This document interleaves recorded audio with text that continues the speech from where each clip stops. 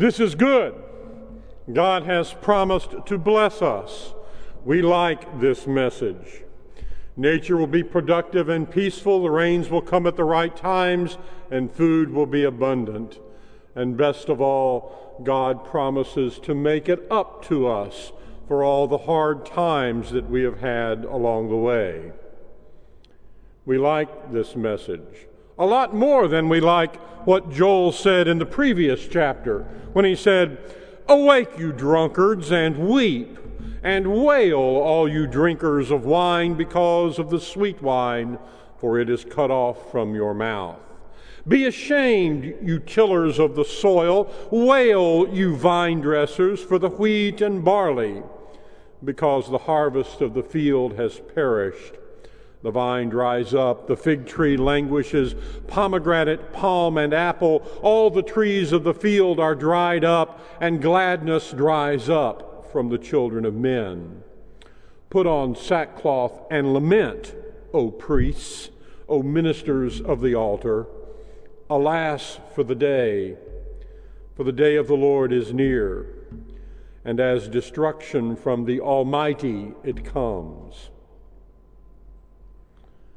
Alas for the day.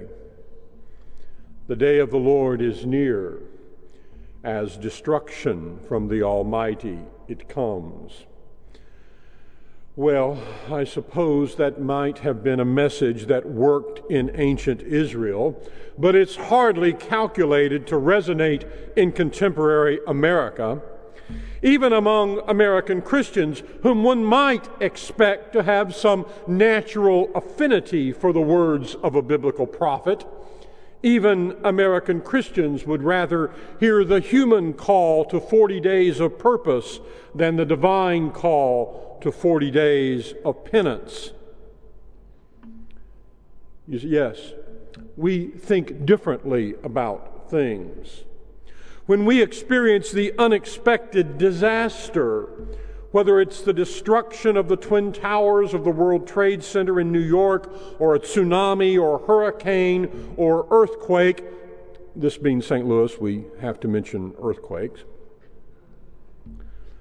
Whenever these things destroy our homes and businesses and lives, when destruction from the Almighty comes upon us, our natural reaction is not generally to follow Joel's example and ask, what's wrong with us that God is punishing us?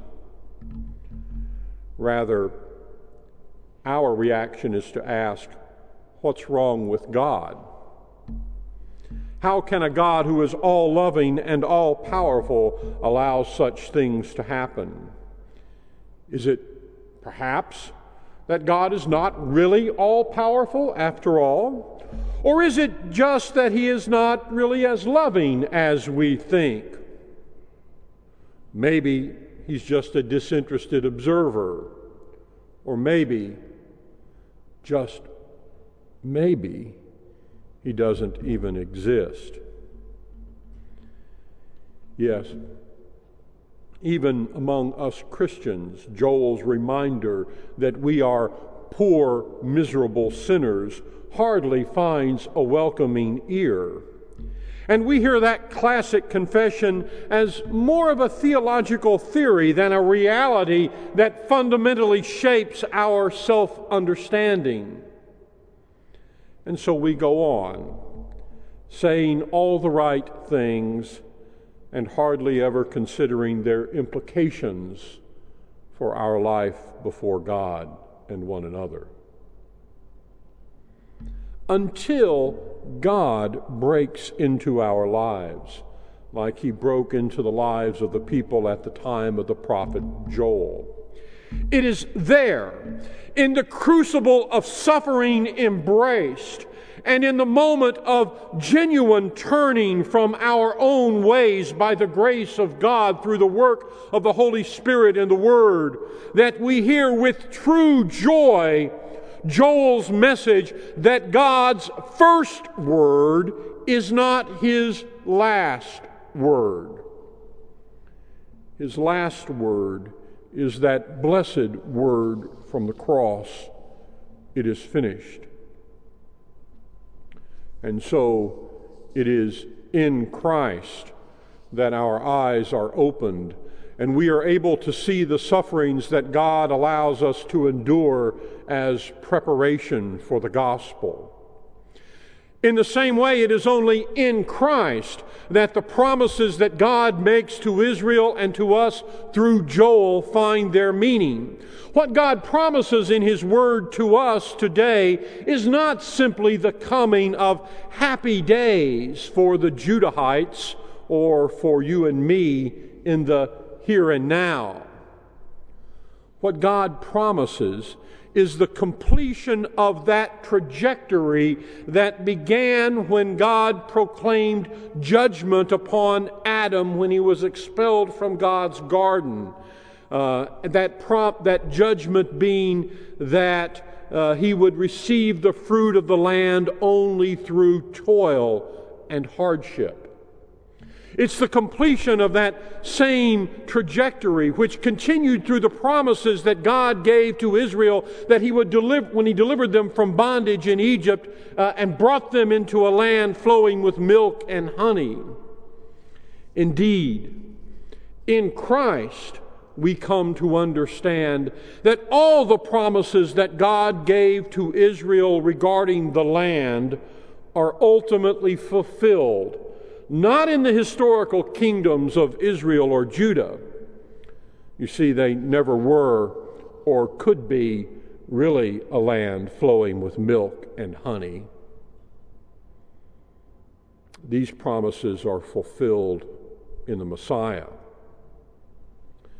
And it was for this reason that the early church father Hippolytus says in his apostolic tradition that in the 2nd century a cup of milk and honey was given to the newly baptized Christian as a sign that they had entered into the land that God had promised to Israel. Not a bad tradition when you think about it.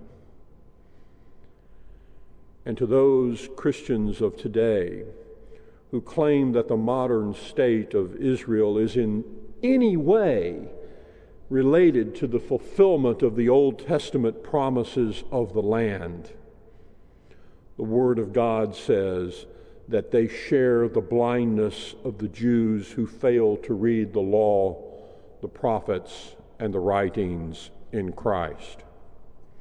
But God speaks this true word to you. In Christ, you are brought at long last into the renewed Eden that is His kingdom, where God once again dwells with those whom He has created. In Christ, you are brought into the land flowing with milk and honey, this land which Joel prophesies, a land of abundance and riches, healing and rest and peace in His grace. In Christ, God fulfills in you the promise that He spoke to Joel when He says, "You will know that I am in the midst of Israel, and that I, Yahweh, am your God, and there is no other, and my people will not be put to shame forever." In the name of Jesus Christ, who made this so, amen.